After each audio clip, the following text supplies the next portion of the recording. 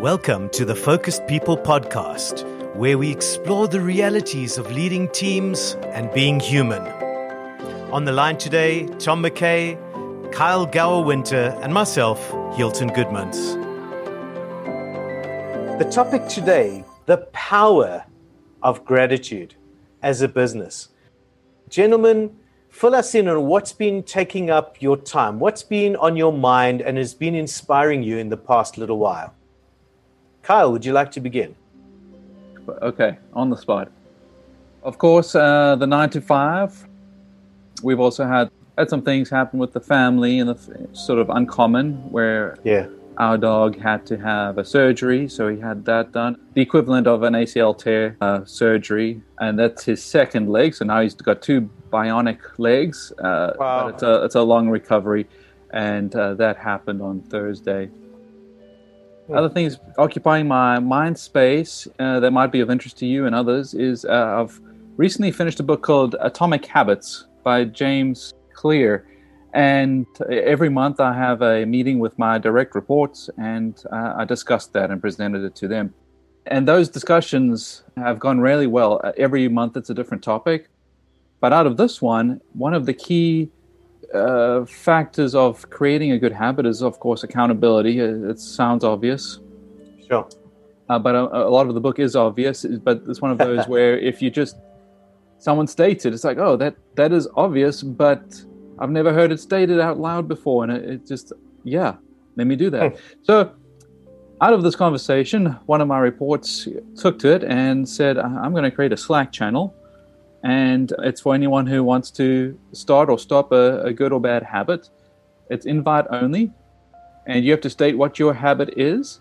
Then every day you have to post in this channel whether you did it or otherwise. You have to remain active.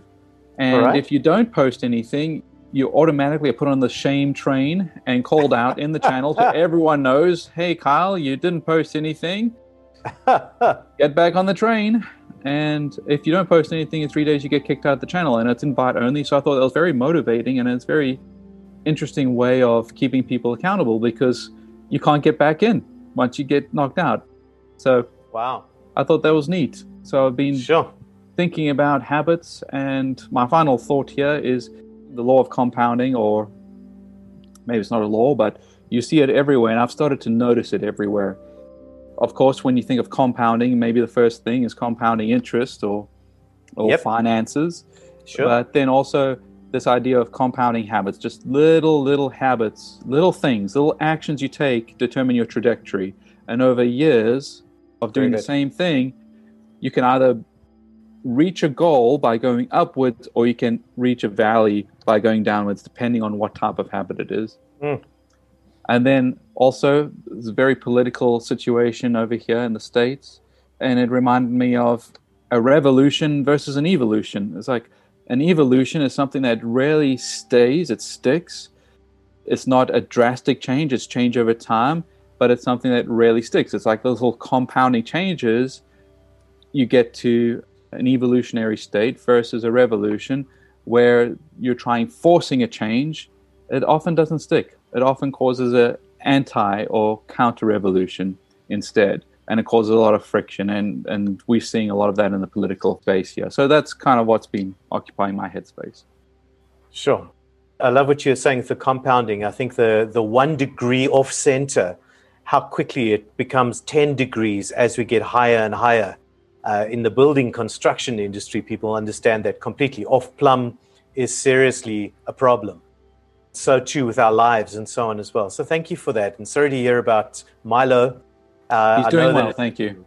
But that is good. No football for him with his ACL right now. Right.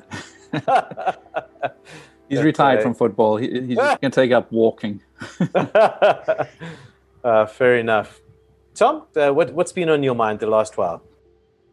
I've been reading a book, an Audible book, narrated by Stephen Fry. It's called Mythos, the Greek Myths Retold. And what I've been enjoying about it is it's starting from the beginning. And there's a whole bunch of metaphor within it. And it's just quite remarkable how much of the language we use comes from Greek mythology.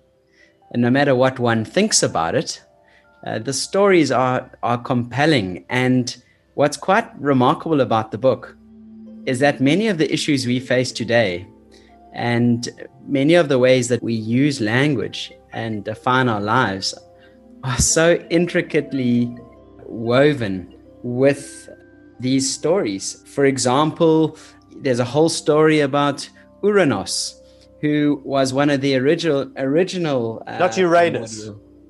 Well, this is the thing. Just double checking. This is the thing. It starts off, of course, it's Greek, so it's Uranus. And anyway, a long story. He ends up in the bowels of the earth after Kronos does some naughty things to him. And he, there it is, uranium's found deep within the earth. It's just so unbelievable how many of the words we use today. Kronos eventually is ordered by Zeus when the third level beings effectively beat the Titans. He has to observe every moment of time. And so most of the words we use today, chronology, anything to do with time, and chrono being at the beginning is from this thing. Yep. So one often marvels at the power of language, the power of metaphor, the power of myth, the story within it, and how when we're going about our daily lives and our sympathetic nervous system is wired, we see what's before us and we forget the eons of the world. We forget those who've come before us. We forget the storytellers. We forget how much more perspective there is in this situation than we think. And why I really was grateful that we were going to talk about gratitude in business was because there is a good time that one should be fundamental. And I really do fundamentally believe that gratitude is a very powerful method in which to embrace the power of history, the power of perspective, the power of more than one into a situation or into one's mindset. And what seems so bad before you is no longer so bad because there have been so many more people going through all sorts of things. There's so many stories that have got you to where you've got. And suddenly you can see more clearly, or suddenly you can be more compassionate to yourself. You can feel less lonely. And in fact, they did a study. It took 300 people and they put them into control groups. And a third of them, they were all the people who were suffering from depression or anxiety. One of the control groups was asked to write gratitude letters during the period of the trial of the study. And the other control groups were just given counseling, and I'm not sure how they were differentiated. But at the end of the day, we all know that what the results would be. I don't even have to tell you. The people who were given the gratitude letters were so much better than the rest. Gratitude is about perspective. Gratitude, and interestingly enough, when they looked at their language, the people who wrote the gratitude letters used we more often than the rest. They talked about collective things. They talked about groups of people. They talked about a collective experience. And the power of gratitude is it gets it out of I. It gets it out of single thinking, out of sympathetic stress thinking into broader parasympathetic thinking. And it's majorly powerful. And that's what I've been thinking about.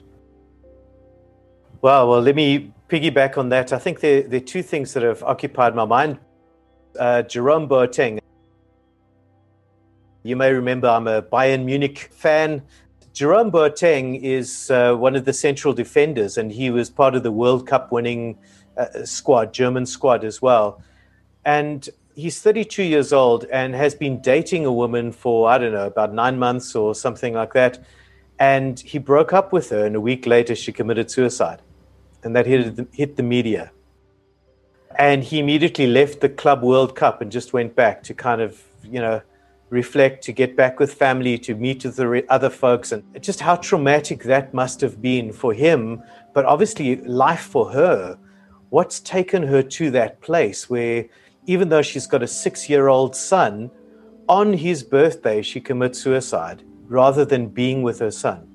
Wow. And I looked at this and I thought, man, it's that one of the key things of you're not alone.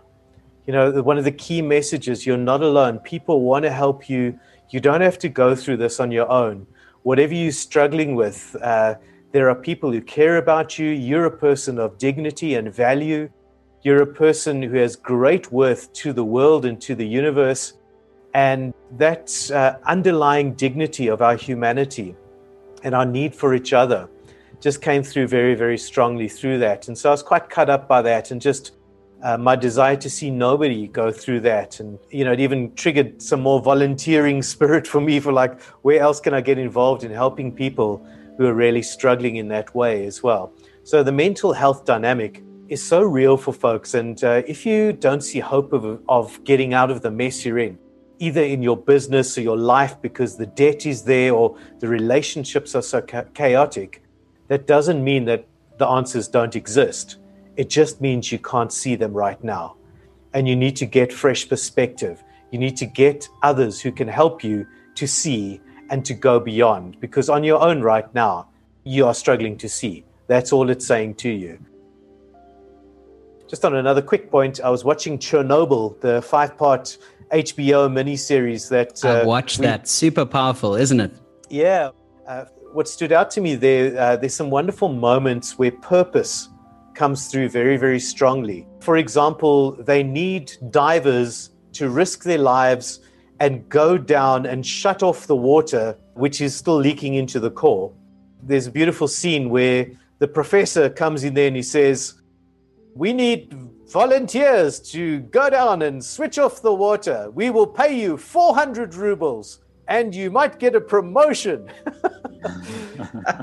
And one of the guys stands up and he just says, "Yeah, and we're probably going to die. How much radiation is there?" And the guy clearly realizes that's not the button to push, because these guys know enough. They know. They've seen the ambulances carting people across. They saw the explosion. So ironically, one of the politicians stands up and he says, "You'll do it if you choose to, because millions of people will die if you don't. You're the only ones that can do it. You're the only ones that can rescue them. Millions will die unless you come through." Immediately, 3 volunteers. "I'll do it." And it just spoke to me. There's another instance with coal miners where a similar thing comes through. Basically, share the why, help me understand what the value is, and I'll buy in heart and soul, even if it costs me my life, if there's a greater cause. And I think it again goes back to Viktor Frankl and his Man's Search for Meaning, where he said something significant still to do. What's that big thing that is that overarching purpose that you feel like, yeah, that's so meaningful? If you haven't found it, of course, we want to find it together. We want to find those really overarching purposes, the things that move us and motivate us and get us out of bed in the morning saying, "Yeehaw!" Or at least, or maybe one click lower, "Hey," which is about us and before the first cup of coffee, you know? Well, of course, Simon Sinek talks about it in a different language. Of course, he says start with your why. And if you look at most companies, as we're talking about business in a way and trying to translate it into business, most companies start with a vision, a sort of a mission statement that's defined, that they summarize into certain words that define their vision. And when we look at a lot of those values, they're overridingly positive. It's very seldom you walk into a company and on their wall it says, "Swindle the customer." Charge them more than we should, whether they actually conduct themselves ethically is a separate question. But most people define their values in a positive way. And when people think about gratitude, I stopped to say, how do I look at gratitude? How do people look at gratitude? Yeah. And here's a question for you guys. Is gratitude a decision? Is it a state? Is it an action? What do you guys think? Yes. Yes, I like it. Exactly. It's all of them. It sort of doesn't have a limit. It becomes all of it. It's a mindset. It's an attitude. And I think there are times, to be driven with actions. Yes, followed up with actions. Followed up with actions. And if I had a thought to follow up with that, was that once I'd settled on that it wasn't one or the other. It's a whole way of being that very good. Can be very powerful. And in terms of a business, when you have a gratitude mindset, the power is that you really do appreciate the people, your staff. You do appreciate the challenges of the business. You appreciate the gifts that the business gives you, not just financial reward, but some of the things that aren't great and how they mold you and grow you. And that gratitude sustains you in the face of difficulty. And that gratitude gives you perspective when things are going badly. It really is a powerful thing. And it doesn't have to be where you're so grateful you're in the clouds. Everything's just happy and positive. I think sometimes in the darkest of anger, or in the time where you need to get, really hard on your staff or hard on yourself or hard on the product, it's gratitude that keeps you even keeled. It's gratitude that stops you from being too aggressive, or that stops you from having road rage, or stops you from being imbalanced in terms of how you live your life. So I feel it's very, very important for a modern business person to embrace gratitude. Can I tie that into what I've been thinking this past week? Please do. And you mentioned Simon Sinek. His most recent book, The Infinite Game, it talks about, and you also mentioned companies having a mission. He defines the infinite game versus the finite game, and companies focusing on a finite game is that those who have a goal, like we want to be the software leader in, you name it, hospitality or something. Right. That's their mission, and it's probably a perfectly fine mission. But the challenge is what happens when you achieve that goal, when you are successful in your mission. What then? It's very similar to saying, I want to lose 20 pounds. So you go on this crazy fad diet. It works. You lose the 20 pounds. What then? Oh, it's a sigh of relief. I can stop dieting. And you usually return to what you were doing before, the very reasons that you put on the weight. So when it comes to habits and when it comes to mission statements, companies should have an infinite goal. You shouldn't be playing to win. You should be focusing on the system. You should be focusing on just doing your best, because there is no end goal. There is no end state. Like, you want this business to continue. You want it to continue to live on, right? Or is there a finite end to your business? Like, when will Amazon cease to be Amazon? Once they've reached this goal and then they shut down? No, I mean, Jeff Bezos probably wants Amazon to live on forever. Yeah. And you tie that back to the personal habit, and James Clear states that you shouldn't have goals. You should be working on the system. So, for example, I want to run a marathon. That would be a goal. Sometimes it's too overwhelming, and maybe you never reach that goal and you feel like a complete failure. Or one day you reach that goal and then you say, finally, I'm done. That was I hated it and I'm done. I got through it. And now you should focus on the system. And he puts it on identity. I don't want to run a marathon, but I want to be a runner. And then every decision you make, you filter through that lens. Like, is this what a runner would do? Would a runner be eating this right now? Would a runner sleep in? Or would a runner get, you identify with what a runner would do. It becomes your identity. And eventually you will run a marathon, just because that's the natural, it just keeps building up. Yeah.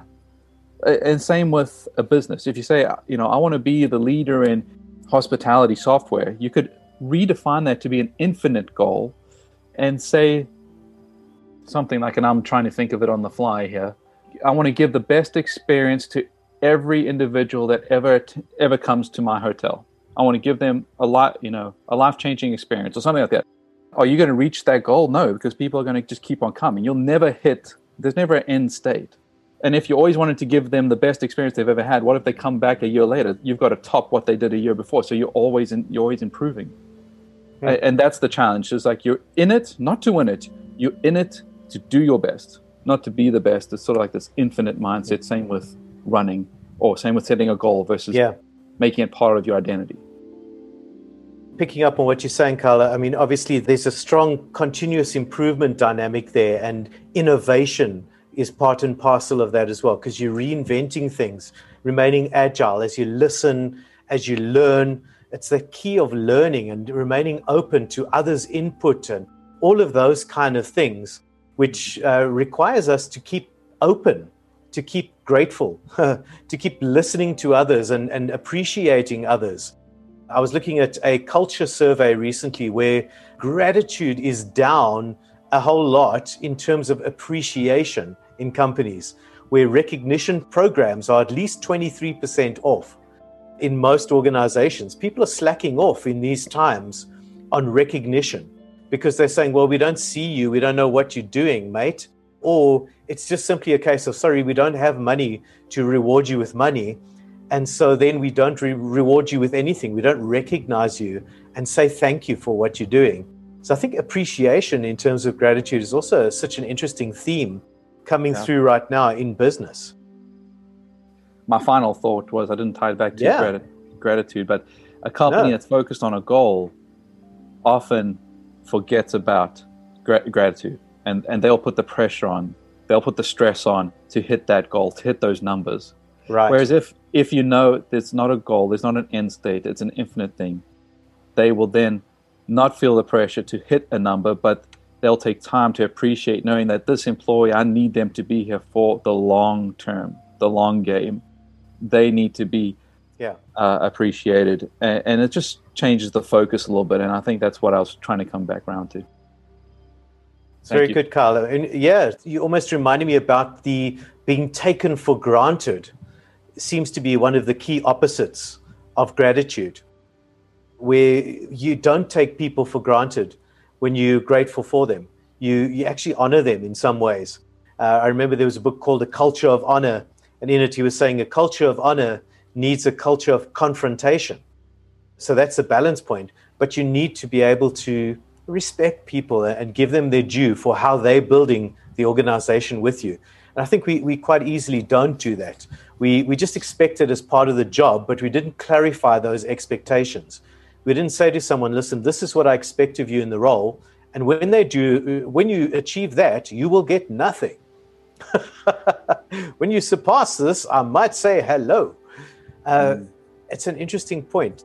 Tom, what are your thoughts on taking people for granted and gratitude? So I was reading the other day, and what came up very interestingly was that they were saying that one of the opposites of gratitude is greed. In a way, gratitude can also be a measure. It says that I have enough. It says that actually I'm okay.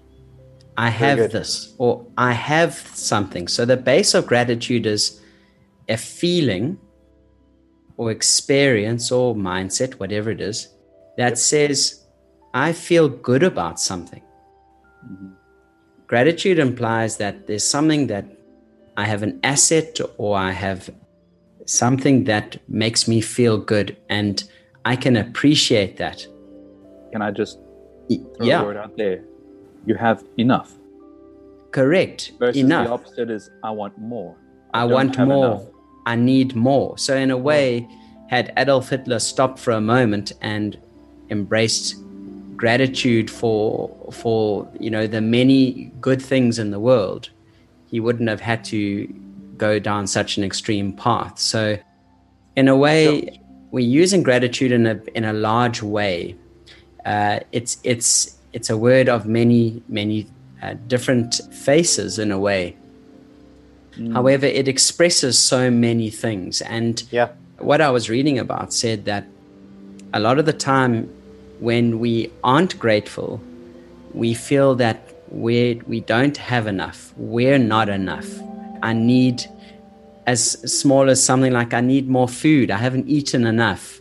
And we're not talking about people in poverty. We're talking about going to the buffet table and we've actually had 4 plates, and it's that sense of I just need a little more. I just need, your question originally was, just remind me, taking for granted.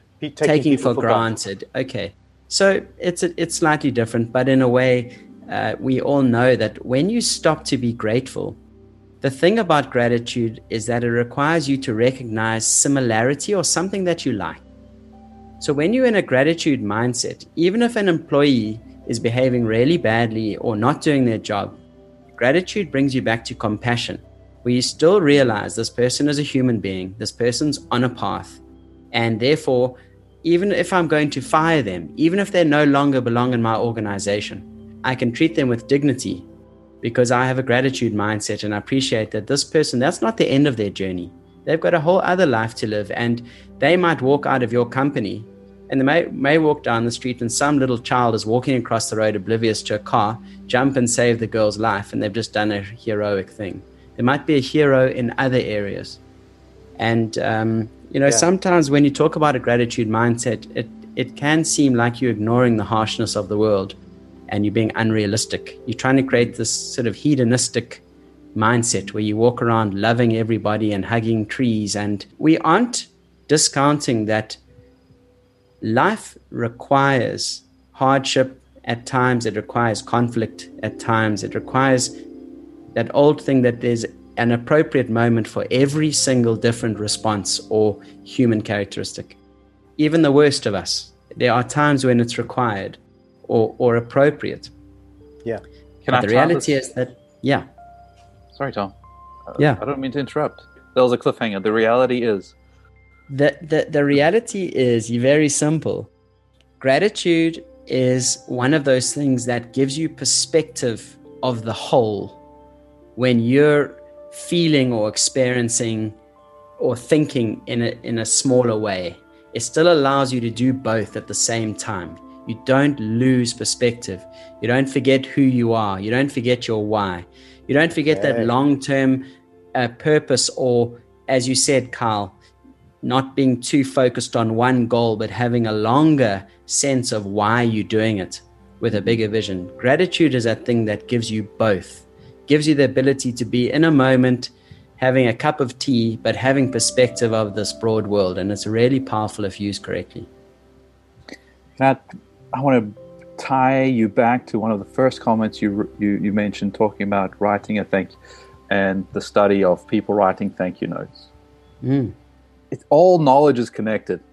I just hear that echoing in my mind all the time. So I'm coming back to the compounding and gratitude. It can snowball one way or another. If you do a little act of gratitude, it's a little bit easier to do a bigger act and a bigger act. And you're creating, just through a few of your actions now, you're creating this mindset if you keep on doing it, and the compounding effect. And now you have this gratitude mindset. You maybe what it wasn't intended to, you just thought, you know what, I should just write a thank you card. I should just do it. And you do it and you take that action. And you see the effects, and it's motivating, and it has an effect on someone else. You do it. Same as you mentioned Hitler. How can someone have that much evil in them? It was compounded over time. It was not having gratitude. It was having an evil thought or a greedful thought. Yeah. And then having another one, surrounding yourself with people with like mindsets, and then together you have more, and then it starts and it spirals out of control. Like enough is never enough. I mean, you could be talking about bias and racism, couldn't you? Mm-hmm. Yeah, anything. And the other little note I jotted down is you kept mentioning gratitude mindset. I think it's the same thing. I've heard people with an abundance mindset. Those who are freely I would say it's the giving. Same. Yeah. And I think now we're getting into a powerful discussion. Here we are talking about bias and racism, which is such a big topic. But in a way, let me put it this way. If you go to a nightclub, or you go to, you look on YouTube and there's some video of some fight outside a KFC in the middle of the night, and you made those guys sit for 2 minutes and listen to Mozart and think about gratitude, what's the likelihood of that street fight taking place? I mean, it's pretty hard to do bad things when one has got an abundance or gratitude mindset. But I think I would challenge you on that. Cool. I think that wouldn't help, because it's a compound thing. For them to get to the state where they're willing to pick up their fists and have a fight, there's a lot of built up, compounded anger, neglect, or whatever it is that have brought them to that point. And it's going to require a lot of unwinding and unlearning and counter. This is true. I mean, obviously it depends on the circumstance, right? Yeah, so it obviously depends on the size of the energy buildup. So let's get clear on that. I do think that that at the end of the day, why we really wanted to talk about this is because often when I'm not feeling great or I'm battling with something in myself or my own life, one of the things that relieves my stress, relieves my anxiety, is when I sit back and I contemplate the things that are going well in my life. And let's also bring to the table that, unfortunately, gratitude often is an awareness of what's up and what's down. So when we talk about gratitude, we have to bring it forth that sometimes we think of those who are going through worse things than us, and that makes us feel better. And so comparing is, in a way, comparing is a part of sometimes of gratitude, but it's not saying that by others being less, we feel better. If you don't mind, permit me, I'll give you an example. I just traveled away with my family. We were down in Cape Town and we were having a marvelous time. And as I was driving along, having this great time, I saw some homeless people. And at that moment, I realized this feeling inside, this pang of regret that here I am in the sense of comfort with my family, having such a great time, and there's somebody battling. And at that moment, two things came to me. Number one, that the way that you honor that person is to wholeheartedly enjoy that moment with your family. There's no point both of us being in difficulty. So if I've got an opportunity to maximize time, be wholeheartedly in the moment and say yes more often than no, and really enjoy it. At the same time, commit to a life of service to a higher ideal, service to what you were talking about earlier, Kyle, to service to a beyond a goal, service to a way, almost what you'd call a way. And in that way, I will serve people in my life one way or another. I'll serve the employees who work for me. We'll look for opportunities to help people and grow people. And in a way, that is a gratitude mindset. Really, that was where the power of gratitude hit me. I realized you can have regret and you can feel sorry for others in worse situations, and yet you can still be totally in the moment and maximize your life. Just making sure that at the end of the day, you're not greedy, but you do enjoy it. And then once you've enjoyed it, go back and chop wood and carry water and make sure that you effectively try and change others' lives along the way. That's so good, Tom. So much of this I relate to because of my faith. And what you just said is so funny because, before the term Christian, before the people who followed Jesus were called Christians, they referred to themselves as the way. That was the term the Jews who were following Christ were called, and they were known as the way. Wow. A life of commitment or a way of life rather than a goal. Sure. Sorry, I'm starting to chuckle. I'm certainly not the same. I'm certainly not the same dude. But you know what? We're very grateful to have stumbled across some of that wisdom and being able to present it here and discuss it, and to be able to find it along the journey. I mean, that's the privilege of this group. It's a privilege of Focus People. We come upon these truths, and we really hope that those listening are able to hear the intention behind them and take them into their own lives. It's certainly a challenge I'm trying to do with my own. Absolutely. And I think some of the themes that I'm hearing, there are three big ones coming through. The one is framing perspective, how gratitude helps to frame perspective and to help us to see things differently, because we see ourselves as being resourced, as having enough. And that's such an important thing. And to our listeners, you may want to actually make a bit of a list for yourself as to how resourced are you, spiritually, financially, physically, in terms of relationships. What are those resources that you have? How are you actually resourced? And things to be grateful for. And just encourage you to journal those things, to put it down and just record it, because we so easily go through these things. I don't know if you're anything like me, but I tend to hear wonderful things and think, wow, that's fantastic. And then just like a car wash, I'm out and on the road again. And I haven't taken time to let it simmer and let it become part of who I am. And that's the other part that came through strongly, was this compounding process of making it who we are, assimilating it, making it part of who we are. And that it's a layering process, layer upon layer of good stuff to take us where we want to go. And that gratitude at each of those points helps us to really avoid depression, strong anger that would take us to road rage, because you're not allowing it to build up. Depression, again, you start with mild depression and then you enter deeper depression, etc. You don't start straight away in the depth. It's a lot of compounded circumstances and beliefs and thinking and all of those things together, along with chemical issues as well. I'm not denying that there are chemical problems, but all of these things together compound how you end up. And so it's so important to, however we can, uncompound it, take it back, segment them a little bit, try and work on what we can work on, take one thing at a time and nail that thing. Which is kind of what you're saying, putting the running shoes out and say, I am a runner, and put those shoes out each morning and just get walking, make the first steps.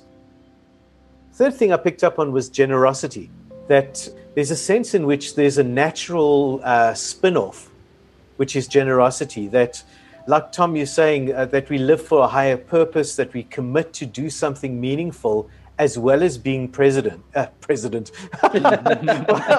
it could be that, I guess. Well, sorry, Uncle Donald. So if you are present and you are enjoying the circumstance, you're actually living in the moment. Who was it? Wild at Heart. What's his name? John Eldridge wrote the book Wild at Heart. And he mentions that you've got to do what makes you come alive, because the world needs people who are alive. And I think there's a sense in which those come alive moments are so important. We need to acknowledge them. We need to enjoy them, be grateful for them. And life is difficult. And so we can't say that there won't come a time when we can't enjoy that anymore.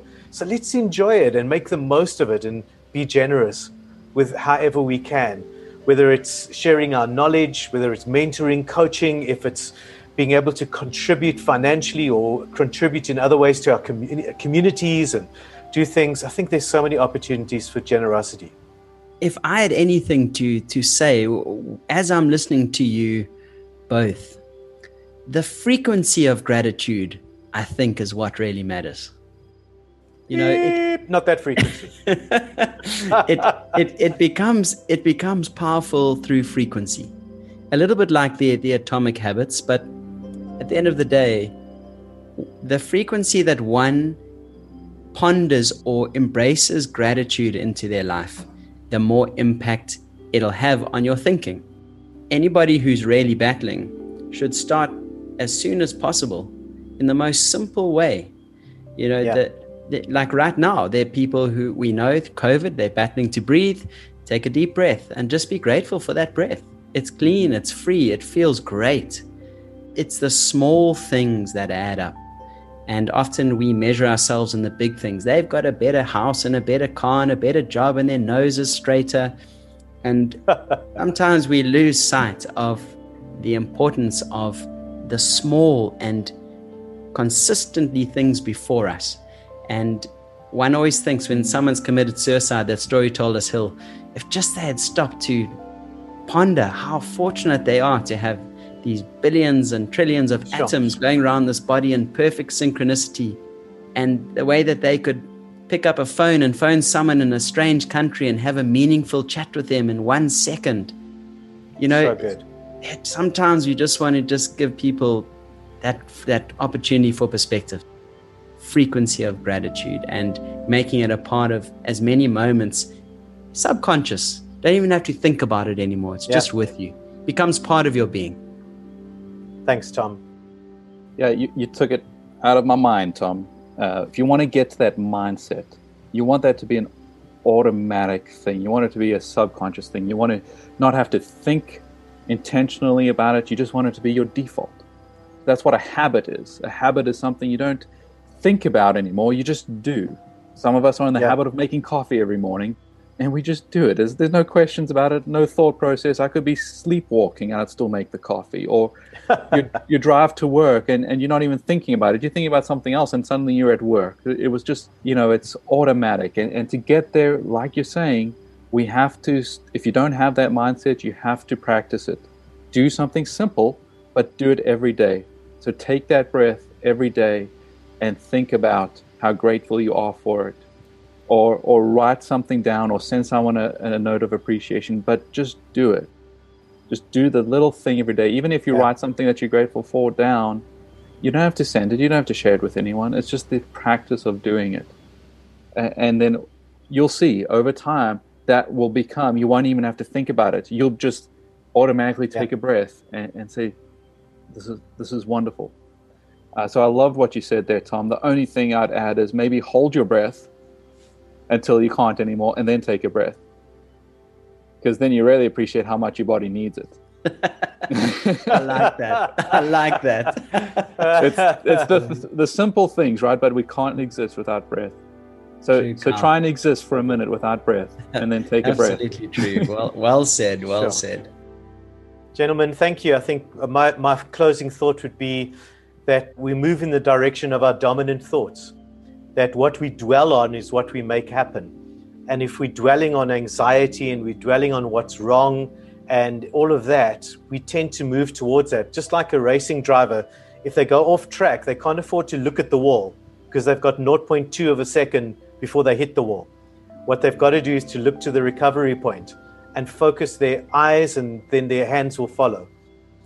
Likewise, we can't afford to, in this time, allow ourselves to ruminate and let our thoughts be dominantly on the negative, because there's enough of that to depress us, to cause us anxiety and stress. Let our thoughts dominantly be on what we want, not what we don't want. That we dwell on that and mull on those things so that we can be more effective. Gentlemen, thank you so much. I'm so grateful for your time. So here we are. We're saying be grateful, be safe, and be focused, people.